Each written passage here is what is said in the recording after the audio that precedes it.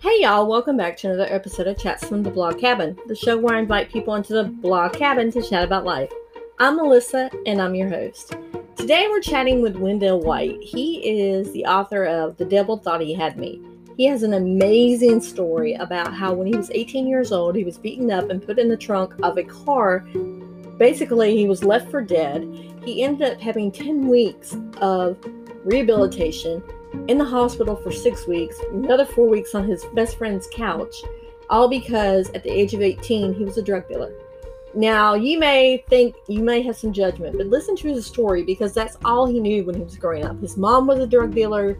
That was the life he lived in. When you're that age, you really don't think about the consequences, like you could be killed. Sure, you could be put in jail, but you look at all the monetary possessions, and that's what they were looking at. It wasn't the seriousness of losing your life. And it wasn't until that happened when he was 18 that it turned his life around. So I really hope you enjoy this story. I want to bring more stories about how God is working in people's lives. So I thank you so much for listening. And, that's what I need you to do right now is start listening.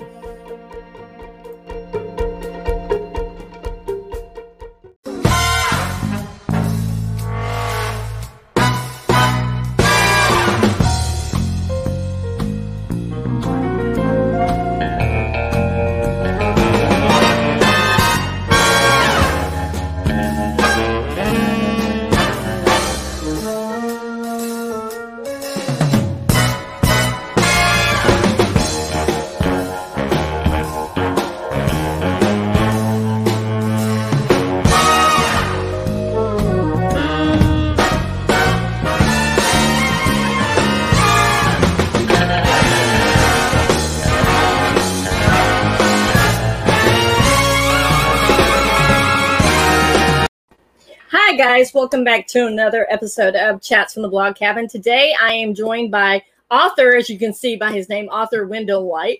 And I'm telling you, his story is amazing. But before we get into your actual story, tell us a little bit about yourself, which you actually do kind of have to tell your little story a little bit, don't you?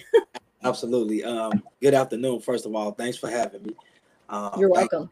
Opportunity as well. Like I said, my name is Arthur Wendell White, and I'm a guy from south side of Chicago, born and raised in the Inglewood neighborhood. Now reside in Milwaukee, Wisconsin with my wife, and I'm a father of 11 children. Yes. Man, I'm an entrepreneur, own my own business, and I'm an author and motivational speaker. Now, 11 children. Wow. My husband is number 9 of 10. So I totally understand that. Actually, I'm 2 of 9. So my mom had 9 children. So it runs in the family. So what are the ages of your children before we get into talking about your book? Because I'm always interested. My oldest is 23. My youngest is 9. And everybody else just fall in between 23, 19, 17, 18, all the way down to 99. See, I have 3. I have soon to be 26-year-old, one's 23, and one just will be 19 next month. Okay. So, and they're all girls.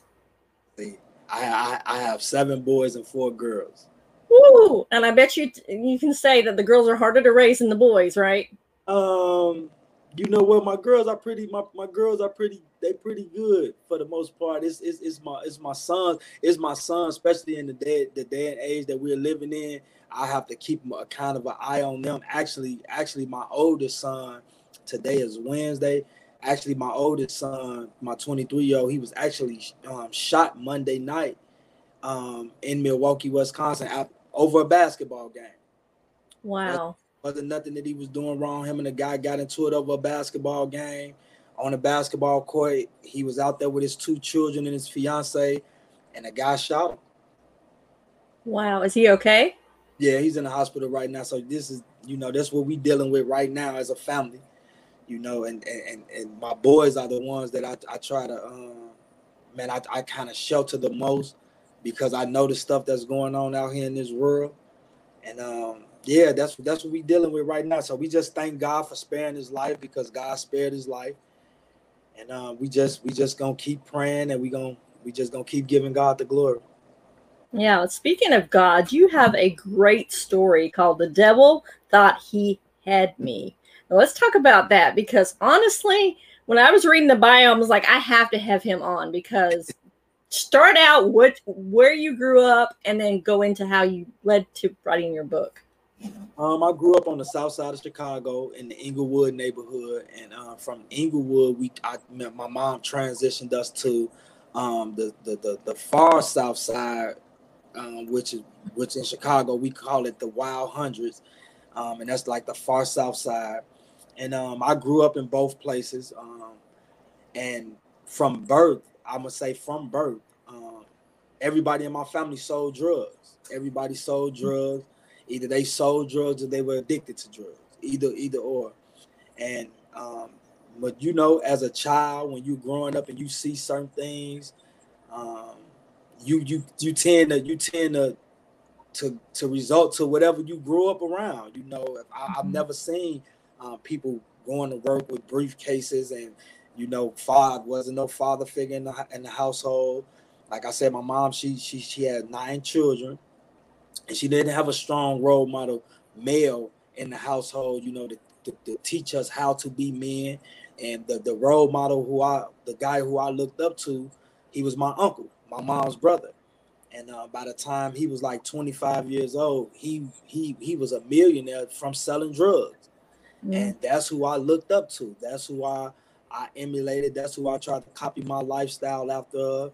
And one thing that we don't understand as children, and a lot of children don't understand, and this is why we got the things that we going on in the world right now, is because we see the things that, things like the selling drugs possesses. We see the possessions, the cars and the money, but we don't understand all the heartache and devastation that it brings to somebody else's life, and it ultimately brings to your own life, which you have to go through certain things and trials and tribulations, that you have to go through for selling the drugs. I never imagined the things that we went through with selling drugs that we had to go through. You can never understand that. You will never be able to. That's the part when they're recruiting you to be in these gangs and sell these drugs, and they don't tell you that part. They don't tell you is chaos, confusion, death and destruction around the corner. They just show you the drugs and the money and the cars, and they said, do you want this, and you can have that. But they don't say it's a possibility that you could lose your life in this. It's a possibility that you could lose your freedom in this, And as a child, you naive, you really don't know any better. So you understand that, it's a possibility you can go to jail for selling drugs because it's wrong.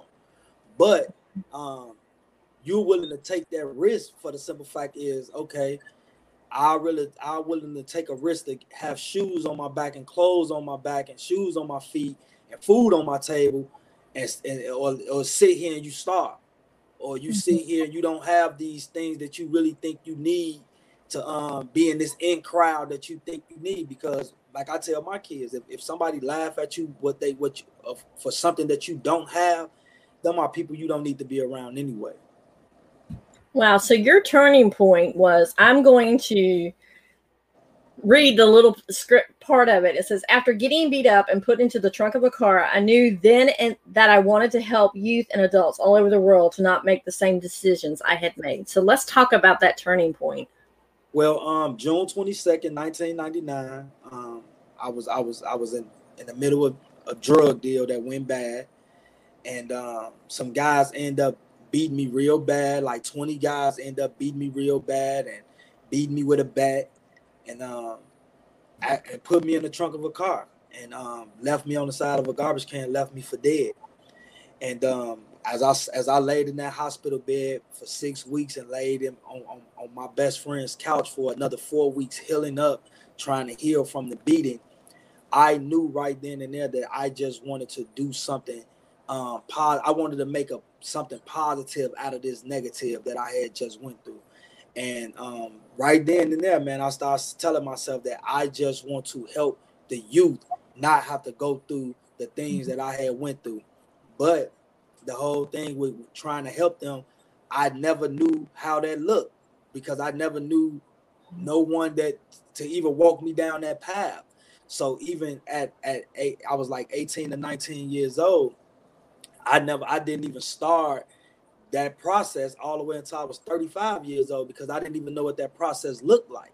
Like I said, only thing I knew all my life was selling drugs. I didn't know anything else. So I had to put myself around men and different people that didn't think like me, that didn't come from the same background that I came from, that was out of the streets, and I had to put myself around them, and I had to have a learning attitude and a teachable attitude, and was able to be taught. But it started when I gave my life to Christ on June 29th, 2014. When I gave my life to Christ, and that was the best thing, the best decision that I've ever made in my life. When I gave my life to Christ, he put people in my life to help me, show me why my testimony was so powerful, and why he chose me to live, because everybody that get put in the trunk of a car don't live. They don't make it to live. So right then and there, they helped me identify my purpose in life, and let me understand that God gives all of us a purpose in life. We just have to find that purpose. And once I found that purpose, in 2014, I just been running with it. And every day I wake up with with an agenda to save somebody, to help somebody save their life, to help somebody recognize their purpose, help somebody understand that God loves you, and God is your friend. He don't hate you. He don't want to send you to hell, regardless of what people may say. Are you going to hell? No, I'm not a judge. I'm not the judge. The same God saved me is the same God that could save you, because I know I was not deserving of life. I should have been dead a long time ago, but his grace and his mercy is sufficient, and he saved me for his purpose, and that's what I'm doing right now. I'm just doing his will and not my own. Now, what was that turning point when you gave yourself over finally to Christ? What was there a light bulb that went off and says, I need to do this right now, or was it just a gradual build up to it? Well, you know what? Over the years, I had just dealt with so much, and I had just came through. I was actually battling depression at the time. I had been battling depression for like a year and a half, and a lot of people don't understand depression is not a feeling; it's an illness. Like a lot of people say that. I hear that people say that all the time. Like, I'm depressed. No, you're not depressed. You just in a situation that you don't like, because that's not how depression works. Depression is a real illness. And I was, taking the medication, going to see the therapist and things of that nature. And my wife now, she was my girlfriend at the time. She asked me, did I want to go to church? She asked me, did I want to go to church? And I said, yeah. I said, yeah. And I went to church one Sunday, and I heard this guy speak a word. And it was a great word. And what really caught my attention of the pastor, Pastor Marlon Locke at Unity Gospel House of Prayer here in Milwaukee, Wisconsin. What really caught my eye is how young he was. He was like 38 years old at the time. How young he was. And then I got to listening to him, and for some reason he just got to telling his testimony of, all the things that he's been through. And he has a brother that's incarcerated, that's, doing like consecutive life terms for things that he's done in the street. And I can relate to that. It was the first time that I've ever been to a church that I felt that this guy related to me. He understood me. He didn't put on this facade like he had been saved all his life and he perfect. He let me into his world. He let me see all of his flaws and his shortcomings, and he was telling it to everybody. And he was saying every day, I need, if without God, I'll go back to it. So I need Jesus to stay walking on this straight street, basically. And I just found that very interesting. So the next Sunday I came back, which was June 29th, 2014, and he had another word for me. And it touched my heart again. And I looked over to my girlfriend and I said, you know what? I want to give my life to Christ today. And she said, if you do it, I'm going to do it. And I went and did it. She followed behind me. And that was June 29th, 2014. And then July 24th, 2014, me and her was married because I started embracing the word of God, and he was saying, about the fornication and marry, and I just started taking the word serious. I took the word serious the same way that I took gang banging and selling drugs. I took it serious. I started taking it serious, and I just wanted to live God's will. I tried everything, and guess what? It didn't work. With all the money that I had and all the things that I done possessed, I still was at the lowest place of my life.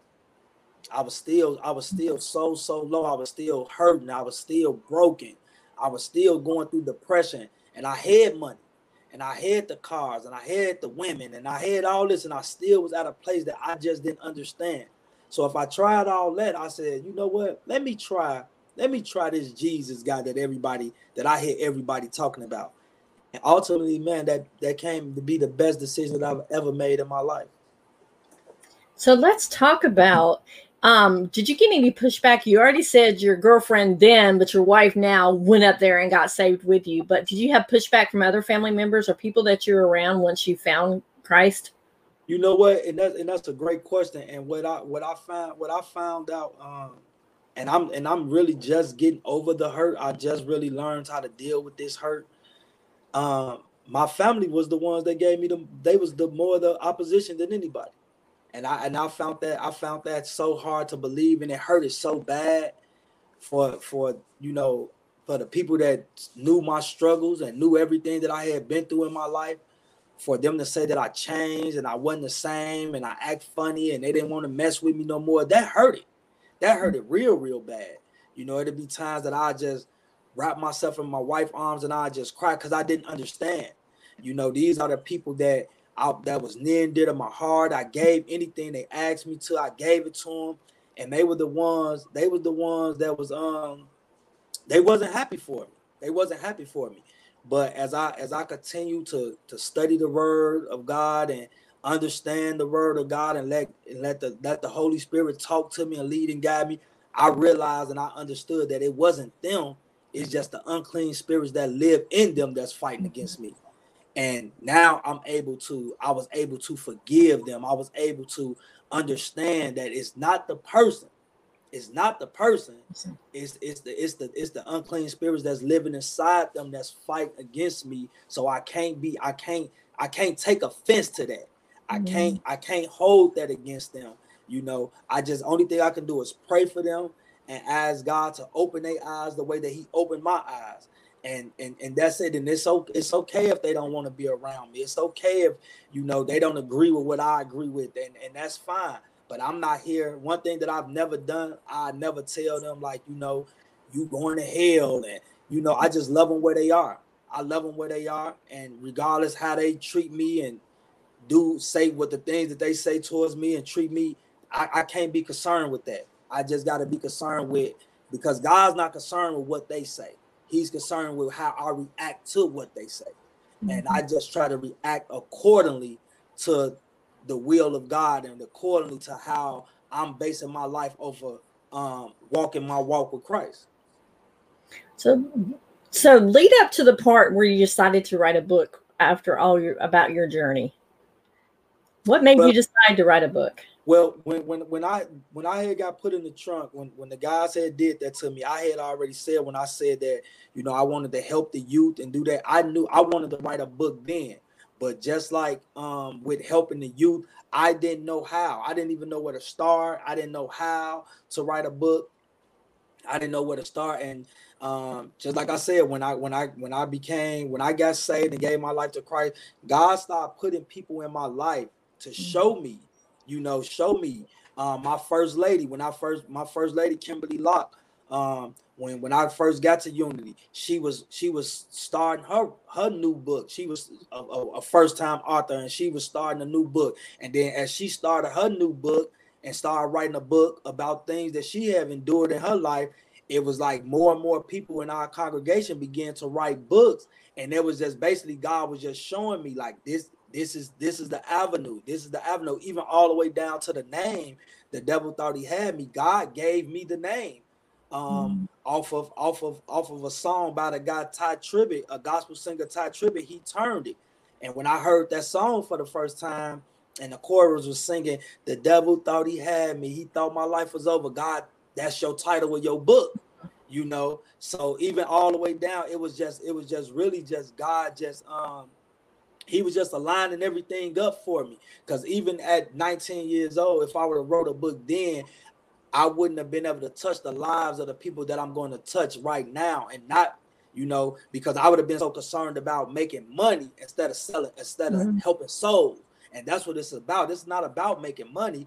It's about touching as many souls as you can to help them not go through the same situation that you went through, and letting them know, if you put your trust in God, God will give you that big house. God will give you that fancy car. God will give you that wife or that husband that you desire. God will give you peace when you don't have peace. You understand? So he was just basically just getting me in line to understand, you know, this is, I want you to do it this way.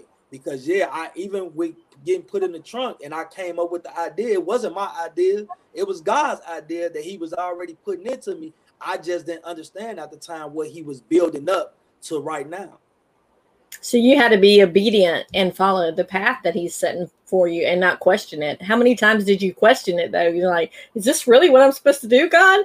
Well, the thing about it is, like I said, I didn't know nothing about church when I got saved. So I was walking in that baby's faith, just like a child learning how to walk for the first time, gonna keep falling, getting back up, keep falling, getting back up, because I didn't understand faith. You telling a guy that been selling drugs since he was 10, 11 years old to believe in something that you saying have faith in something that you can't see. So I was used to get my money right then and there. Now you're telling me, you know, stop selling drugs, go find a job. And even when you can't find this job, and you and your wife are struggling, and bills need to be paid, and we frustrated, just continue to have faith. So that was the hardest part of my journey, just understanding what faith was, you know, and totally surrendering to God and saying, you know what, God, I'm just gonna get out of your way and let your will be done, because I'm trying to do something that's not conducive to you helping me. You know, I can't ask you to help me and then try to help you help me. That's not how God operates, you know. So I just had to really just totally put my hands up and surrender to the will of God and say, God, you know what, let your will be done and not my own, and I'm just gonna trust you. So now even right now, having my own business or my book, every time I tie, the first thing I say is, God, I trust you. I trust you, because every day I have to tell myself that, God, I trust you.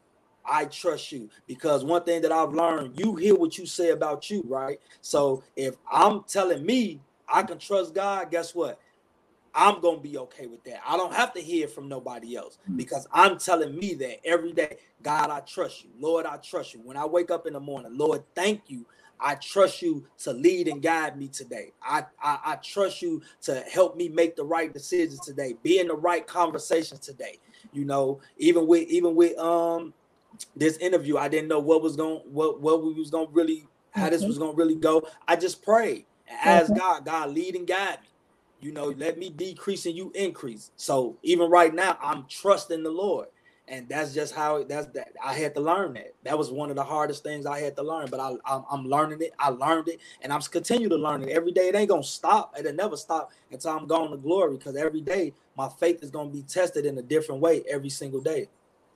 It's so funny that you said that you didn't know how this interview was going to go, because each time when I get on, I don't know how the interviews are going to go. And I just say, God, let your will be done. Let things that come out and it's supposed to come out, you know, guide me. So let's talk about your book. I mean, how long did it take you to write the book? It actually took me 3 years too long. It took me 3 years too long, and that's because of all the procrastination. I was procrastinating. I didn't know anything about discipline. I didn't know none of that, you know. So it really took me just 3 years too long. But it was 3 years. It was all at God's timing. Like, he knew it was gonna take me 3 years too long, but it still had to go with, you know, some of the struggles I continue to have to go through, and really, really trusting him so he could put his imprint on the book, so it can do what he wanted to do instead of doing what I wanted to do. Because, like I said, you get caught up in you doing it for the money. You doing it for the money, and man, this gonna set me and my family straight. Me and my family gonna be straight. That's not God's intention. So when I had to take that whole mindset and I had to remove that mindset and say, no, this is not doing it for the money. I'm doing this to save souls. So now God can get the glory out of the book. So even with the 3 years that it took me to write the book, it was all part of God's plan and part of God's timing, because he needed me to have a certain mindset to where when the book was released, he could say, okay, I know now my son is going to give me the glory. If he make $20 million or if he make $20, he's going to still give me the same glory out of it, just because I allowed him to live, to be able to put his testimony in a book. So, and that's something that I had to do. So let's talk about the first time you actually hold a copy of your book in your hand. You actually held it in your hand. How did that feel for you? Oh man, that feeling, it was because that was like the first big thing that I've ever accomplished in my life, and I was proud of me, and then when I opened the box of the book and I held on to it, and my kids was all around me and we all screaming and hollering in the house, we taking pictures, and I just seen the joy on their face, and they just and just to see them and my wife, how happy they were for me, man. I cried, and I just thank God, and and even right now, I sometimes I just look at the book, I just look at it and just see my name and be like, wow, you a real author. You did something that some people told you that you couldn't do, that you wasn't gonna do, and man, it was a feeling like none other. Like that feeling, like I've never had that feeling before. It was an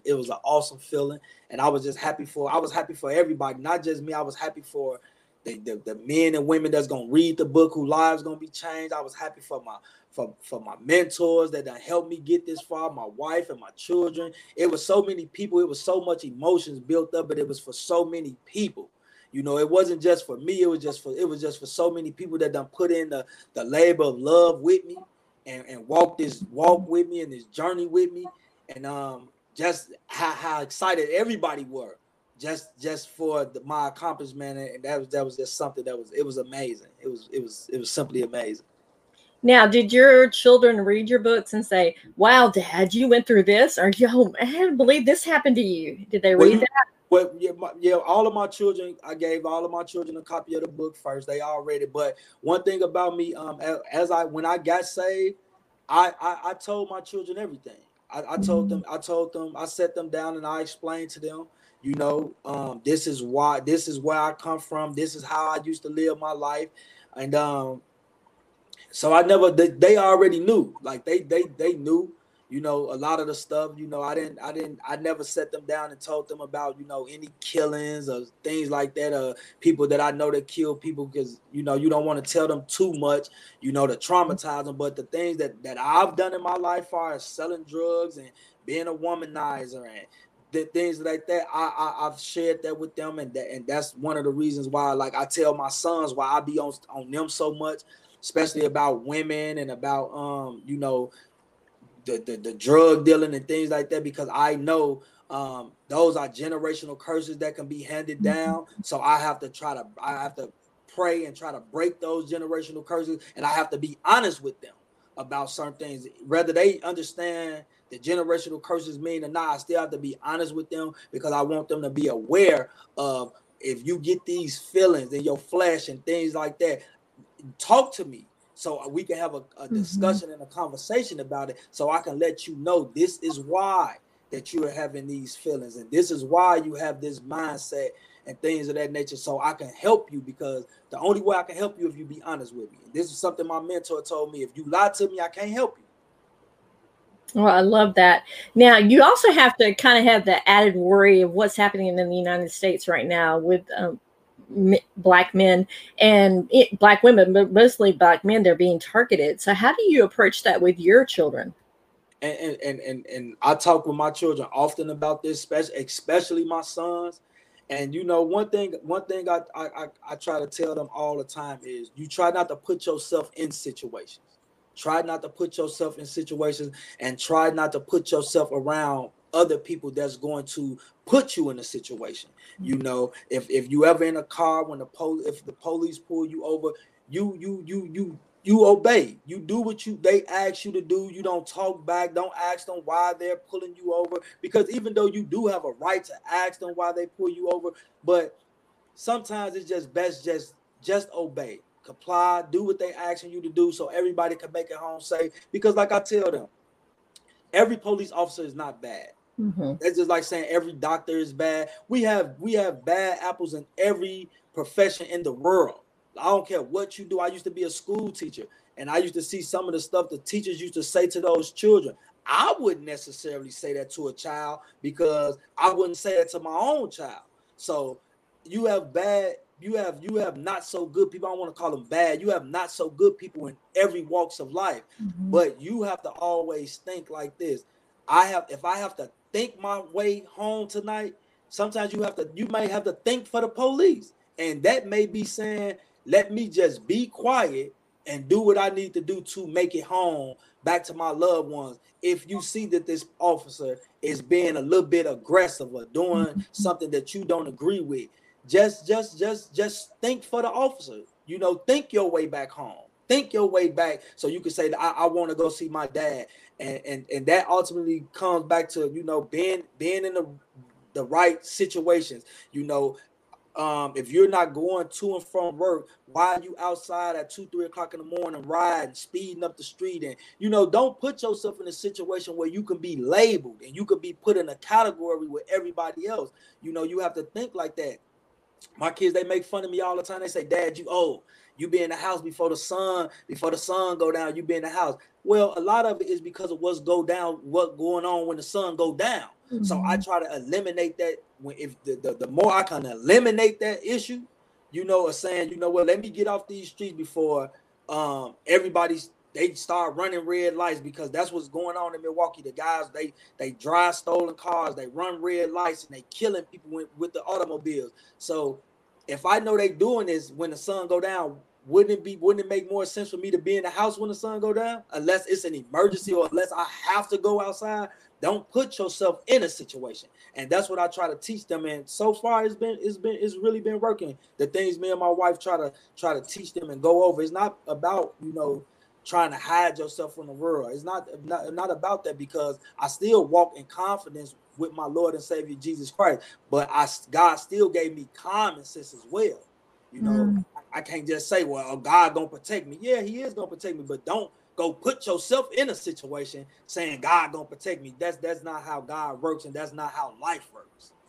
Yeah, I love that. So you took your book. Did the motivational speaking come after your book or before your book? You know what? I always had it in me. I always had the motivational speaking in me. It was really once I tapped into my purpose, I understood that was me. Because even my friends when I used to live in Chicago and I used to sell drugs, and I used to be talking to the people that was addicted to drugs, and they'd be telling me like, man, I'm trying to stop. And I encouraged them like, yeah, you need to stop, man. You could do something better with your life. You great. And some of my friends used to be telling me, they used to laugh at me like, Dale, you trying to make them stop. This is our money. But I didn't understand, you know, where that came from. But then once I got saved and things like that, I started to realize like that was something that God placed in me, because I am a motivator. I am an encourager. I do inspire people to go be the best them that they can be. So now every day I don't take that for granted. I just do it full force every day without trying to without trying to bombard you with things. But I'm not going, you can't sit in my face and tell me that you can't do something, or you don't have, this would never happen for you. I would never let you sit in my face and tell me that, because I know that's only that seed of doubt somebody that already planted in you long time ago. So I'm gonna undig that seed of doubt, and I'm gonna put some seed of confidence and motivation into you, and let you know you can do anything that you put your mind to. God, the Bible said, I can do all things through Christ Jesus that strengthens me. So if you put Jesus in the middle of your equation, you can do anything. And that means anything that you want to do if you put Jesus in the middle of it. I love that. Now, have you had, when you're up there and you're giving your speech about, you know, trying to motivate these kids, telling them your testimony about how you were almost lost your life and everything. How many of these kids have come up to you afterwards and said, "Thank you, you made a difference in my life," or maybe not at that very moment, but maybe a year or maybe a couple months later? I'll never forget this. This was like 2.5 years ago. I did a motivational speaking at this school named Mitchell Middle School in Racine, Wisconsin. And I was telling my story and I was telling them what was going on. By the time I ended my story, it was like 45 minutes. It wasn't a dry eye in the building. Mm-hmm. Teachers, students, everybody was crying. Um, Children was coming up to me saying, "Mr. White, can you please talk to my dad? Can you please talk to my mom? They need to hear this story." And even then, it kind of blew my mind because I still really didn't understand the power that I was walking in, with the power that I had gained from obeying the word of God. I really didn't understand that then. Now I understand it. So now when I talk to people, I talk to them with that authority. I know how to control the room now, and I talk with that authority. So you have no, even if you don't, even if you walk out of there and you say you didn't get nothing out of it, right? I know that I planted the seeds. And sometimes that's all we have to do is plant those seeds. Then I'm going to let you water it, and then God's going to give the increase. I'm not going to try to do it all at once. I can't do it all because it's not my job to do it all. So guess what? Sometimes you ain't going to get the amens and the yells and the hollers and the screams and all that. But just know that you planted those seeds. Now, what you do is you go home at night and you pray and ask God, "God, I did what you declared me to do. Now, I pray that you send somebody to water those seeds, and I know that you're going to get the increase out of it." I love that. Now, where could people, how do you get your speaking engagements? You can go on my website, wendellwhitespeaks.com, and you can sign up for my motivational speaking class. I actually do it for the youth, and I do it for men. So you could go on right now doing while we going through this COVID thing. We're doing everything via Zoom. So man, it's a 4-week program that I just try to help you get from where you are to where you're trying to go. And that's basically all I'm trying to say, because people will tell you all the time you would never be able to climb that wall. I'm going to show you, and I'm going to help you how you could not only climb this wall, but you can get over it. And you can go do whatever it is that you choose, that you really, really want to do in your life and with your life. And you can go to wendellwhitespeaks.com, and that's where you can order my book from. You can go and read about me or where I came from and things of that nature. Or you can sign up for the class and for the Zoom meeting, the motivational speaking meeting, and I'm going to help you. All I want to do is help. And I'm going to help you. I'm guaranteed that I'm going to help you be the best you that you can be. Now, you said you talked to men, especially, have you had some that have walked in the same walk of life that you had before you found Christ come to you and change their lives around? Because I would love to hear about that. Absolutely. And those are really the men I love talking with and helping, because see, to know an alternative, you have to see an alternative. Mm-hmm. So if you've never seen an alternative, how do you know that is one? And that's what not just a lot of men, a lot of people in general, that's what they struggle at, because you have so many people telling them this is what they should do. Yeah, they know they should do this, but if nobody never took them by the hand and showed them how to do it, take them by the hand. Let me take you by the hand, and I can show you how I went from selling drugs every single day, and now this is what I'm doing. Let me show you the alternative. Now I can tell you a million things. Yeah, go do this, go do that, go do this, go do that. Guess what? People did that to me. Go get a job, go find a job. The only thing about that, I never seen nobody work a job. So how do that look? I never seen nobody fill out an application. So how do that look? If you really care, I'm going to take you with love, and I'm going to show you this is how you could change your life around. It's not going to be easy, but it's a choice. If you choose to want to change, it's going to happen. And it's not going to come overnight. I'll be lying to you if I told you as soon as you go get saved or as soon as you say, you know what, I'm not doing this no more tomorrow, it's just going to be a brand new day. No, it's not. But if you put the work in, the hard work, the dedication, the blood, sweat, and tears, if you combine all that with your faith in the Lord, it's going to happen. It has no choice but to happen because that's what the Lord promised us. God promised us that. And God is not a man. He can't lie. So if you give me the opportunity to walk you through this program and walk you through life and show you, because I learned this from my mentor, 9 times out of 10, you can basically trace where you messed up at in your life. Mm-hmm. It's traceable. Now you go back to right there, and we gonna retrace those steps, and I can show you where you messed up at, and I can show you how we gonna retrace something and go back a whole different route, and we're gonna get a different ending out of it. And that's all I want to do is help you do that. So you said your mentor took you through that. So talk about some of the things that he retraced back and found out where you messed up and showed you how you could have gone a different path. Well, one thing about it is that one thing that he really made me understand, he made me understand how to really forgive. And see, a lot of people don't understand that forgiveness opens up so many doors when you learn how to forgive. Like all of the things that I've been through, like I with the people that hurt me in my life, when I stopped educating myself and things of that nature, all of those things play a valuable role in where you want to go. He the one taught me how to, and it wasn't just him. I got a couple mentors, but they showed me how to, how a man conducts himself every single day, how a man is one husband to one wife, how a man treats his children, how a man leaves a legacy for his children, how a man, as a man that's trying to be a motivational speaker, I should be listening to motivational speakers. Mm-hmm. I should be reading about motivational speakers. You can't say this is something that you want to do when you don't have no books about motivational speakers. You saying you are a leader. How many leadership books do you have? You saying that you love your wife, but you continue to cheat on her and things like that. So they start showing me things that no other person that ever showed me. But they did it with love. Even when I made my mistakes, they didn't sit me down and say, "Oh, Wendell, you did that again." They wrap their arms around me and they say, "You know what, bro? I understand, but as accountability partners, they say, we don't do that.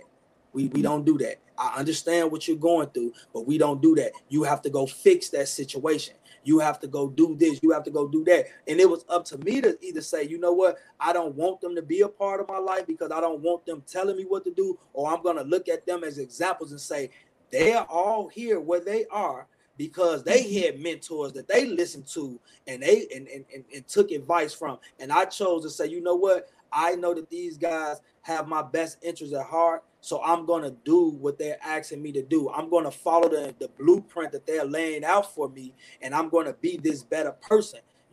Even with my faults and my shortcomings, they still was able to love me. And that's what real mentorship is about. It's not about me condemning you, saying you did that again, you did that again. It's about me loving you through whatever you're going through and letting you know what, I'm still here for you. You fell down 7 times, but we're going to pick ourselves up 8 times and we're going to keep it moving. So you had the mentors, and I know that you're working and your kids are emulating you. Did you also place in their lives as well other mentors for them to look out to aspire to be? Absolutely, because I know 1 out of every 3 children don't have a mentor, will never have a mentor.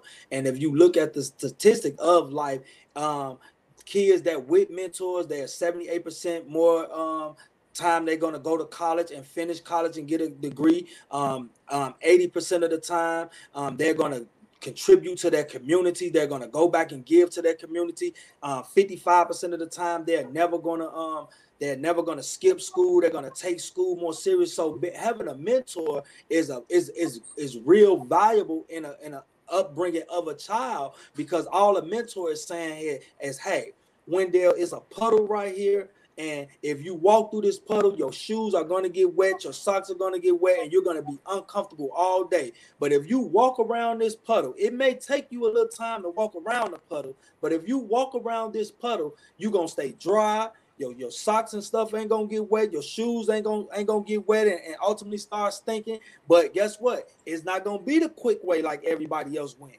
It's gonna take a little time to walk around that. So do you want to walk this way or do you want to walk that way? And it's up to the person to say, you know what, I'm gonna follow the voice of my mentor. Just like with us with the Lord.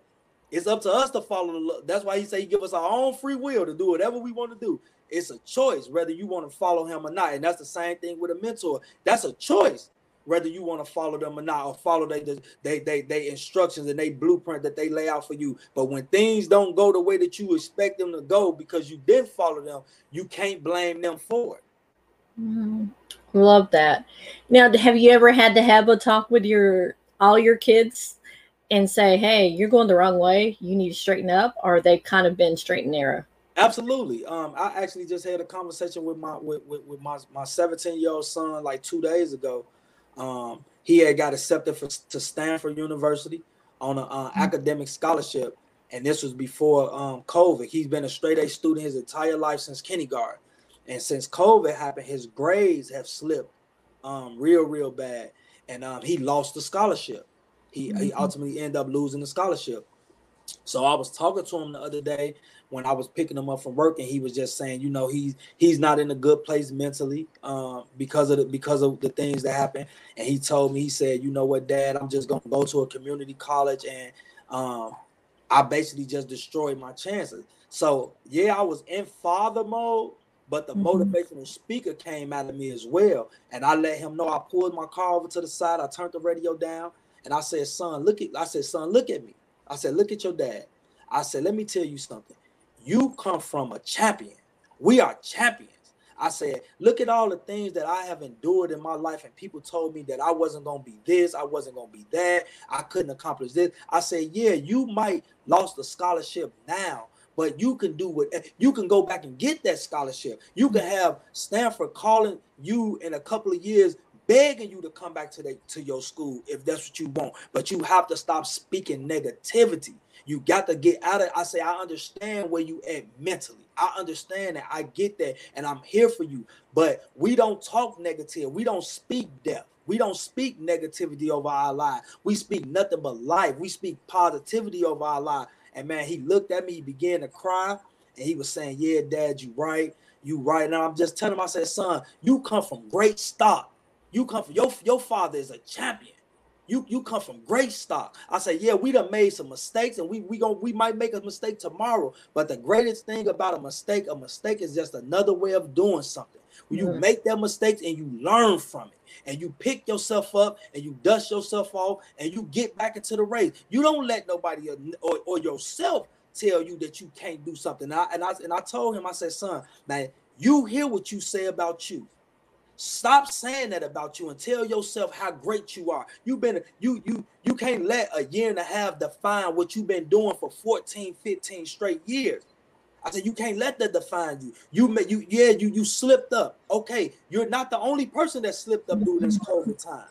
It's a lot of people that's in a situation that you are in. But what's gonna define you is how you pick yourself up out of this situation. And man, he thanked me. He gave me a hug. He cried. We cried together. And he thanked me. And man, we continued to go to the house. And I was just telling him, like, man, I'm proud of you. Regardless of what you choose to do, I'm proud of you. And that's all that matters. And as long as you proud of you, if you feel that you want to go to a community college, you go to a community college, but not because you feel that you failed. You go because you said, this is something that I want to do. Not because you're a failure, because you're not a failure. You're a champion, just like your dad. And so, yeah, I talk with my kids. I inspire my children like that all the time. Everybody know when even my daughter, man, it's so funny. My daughter and my wife, they get together and they'll talk. We'll be talking, and when when the motivational speaker get to coming out, they be, oh, here we go, because but you know what, I love that, because one thing that I know that they know, that they can't talk negative around me. That they know that. They know I'm not going to let them talk negative around me. So that's a great thing. You know, I don't look at it as, oh, y'all hurt my feelings. I look at that as a compliment to say, well, at least y'all know I'm not going to let y'all speak death out of y'all mouth. I'm not going to let y'all speak not so good things out of y'all mouth, because y'all know I don't believe in that. I'm going to motivate y'all to the end. I love that. Have you ever thought about going into preaching as well? Because I was getting goosebumps. I'm like, preach, brother, preach. You know what? I'm actually right now in my church, Unity Gospel House of Prayer. I'm actually in a minister's class right now. I have been ordained as a prophet for God. So man, whatever God's plan for me is, I'm just gonna roll with it. Or however he lead and guide me. One thing that I do know is right now, this is my ministry. Ministry is not always about being on the pulpit or nothing like that. Just like you said, you just got goosebumps. This is my ministry. So this is the way that I minister. So I thank God for the gift that he's given me. And I just pray and I hope that I continue to use the gift that he's given me as well as I possibly could. And one day I'll be able to hear, well done, my good and faithful servant. Yeah, I love that. Now, our time is almost up. Is there one little nugget that you want to leave people with? Well, this is what I want to tell all the listeners. I will want to tell you, as a motivational speaker and as a man of Christ, and I put those things together in my life because I know ultimately those are the best two things that I have in my life. And I would like to tell your viewers this. I cannot tell you who to believe in or what to believe in, but the man Jesus Christ, who I believe in and I know that was risen from the dead, I know with him in your life is nothing that you cannot do. If you put God first into your life, your whole entire life will change. You will be able to do over an abundant thing. I can't even tell you what the stop putting a ceiling on what God can do. God has no ceiling because the world is his and everything that's in it belongs to him. So we don't put no cap on God or no ceiling on God. And if you put your trust and all of your heart and your love and your blood, sweat, and tears into loving God the way you love something else or that thing or that person, it's not nothing that God would not do for you. It's not nothing that he would not reveal to you, and you will live an abundant life. God said he sent his son Jesus so we can live life and life more abundantly. That means more abundant peace. That means more abundant in our finances, more abundance in our marriage, more abundance with our children. That means abundance is abundant. Everything that we have, we gonna be healed. Our minds will be healed. Our hearts will be healed. This is the things that God wants to give us. But do you really want to receive it? Because when somebody give you something, you have a choice whether you want to receive it or not. And if you receive Jesus Christ as your Lord and Savior and really take it serious, what Jesus wants for you, skies is the limit for you. Skies is the limit for you. So I just pray for everyone that listen to this message on today. Give Jesus your heart. Give him your heart and just watch how he can change your frown into a smile and how he can lift up bow down heads. He can deliver you from any situation that you think, any generational curse, any stronghold. He can take it all away. All you have to do is believe. And that's all I pray tonight. When I go to bed tonight, I'm going to pray that every viewer that listens to this, that they believe that God can change their life, because I know he can change your life because he changed mine. Wow, that's a great nugget to leave on. Now tell people where they can find you at. You can go on my Facebook page, author Wendell White, or you can go via Instagram, Wendell W_24, or you can go to my website at wendellwhitespeaks.com, and you can reach me. You can even go on my I'm sorry for keep saying but you can go on my email address, info@wendellwhitespeaks.com, and man, just hit me. I'm willing to talk to you. I'm willing to go back and forth with text messages with you, however you need me in whatever capacity. Don't think about money. Don't think about, oh, I need this money. If you don't, guess what? God is my provider. God would never let nobody come into my life that's going to take advantage of me.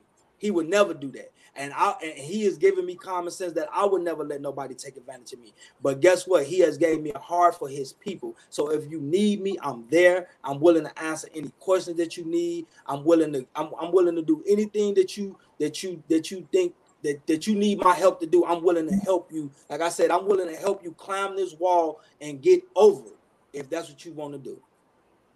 Wow.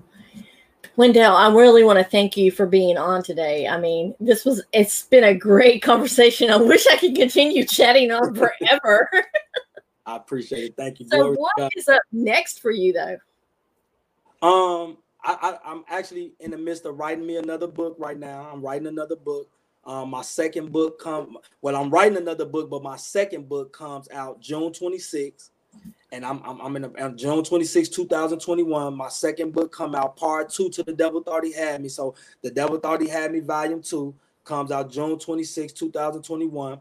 Right now, I'm in the midst of writing a third book right now. The book will be called, the title, He Turned It. So I'm writing that book right now.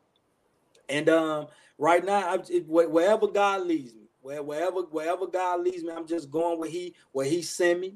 And I'm going, and I'm like I said, I never put a ceiling on God, so I never say, well, this is what I'm doing, and this, I don't know, whatever God has planned for me, I'm just gonna go. I'm just gonna do every idea He give me, every endeavor that He drop in my spirit, I'm just gonna go. So right now it's just God's will being done over my life, and that's it. That's all.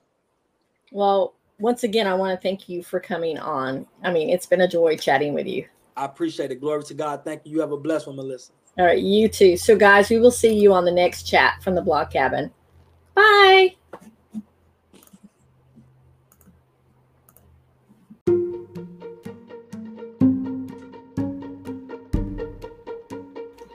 Y'all, I was so impressed with Wendell. He could have easily taken his life and not even made a turn, but he turned it around, and it was an amazing story. I really hope you enjoyed listening to it as much as I enjoyed having him on the show. I can't wait to see what else God does in his life. With that said, I hope you really enjoy this episode. Thank you for being part of the podcast family. Please leave a rating and review wherever you listen to the podcast. If you want to hop over to YouTube and subscribe to the channel, as well as subscribing to the podcast here, and drop a comment on the YouTube channel, Chats from the Blog Cabin. Thank you so much. I appreciate everything. Remember, be blessed, and most importantly, keep chatting.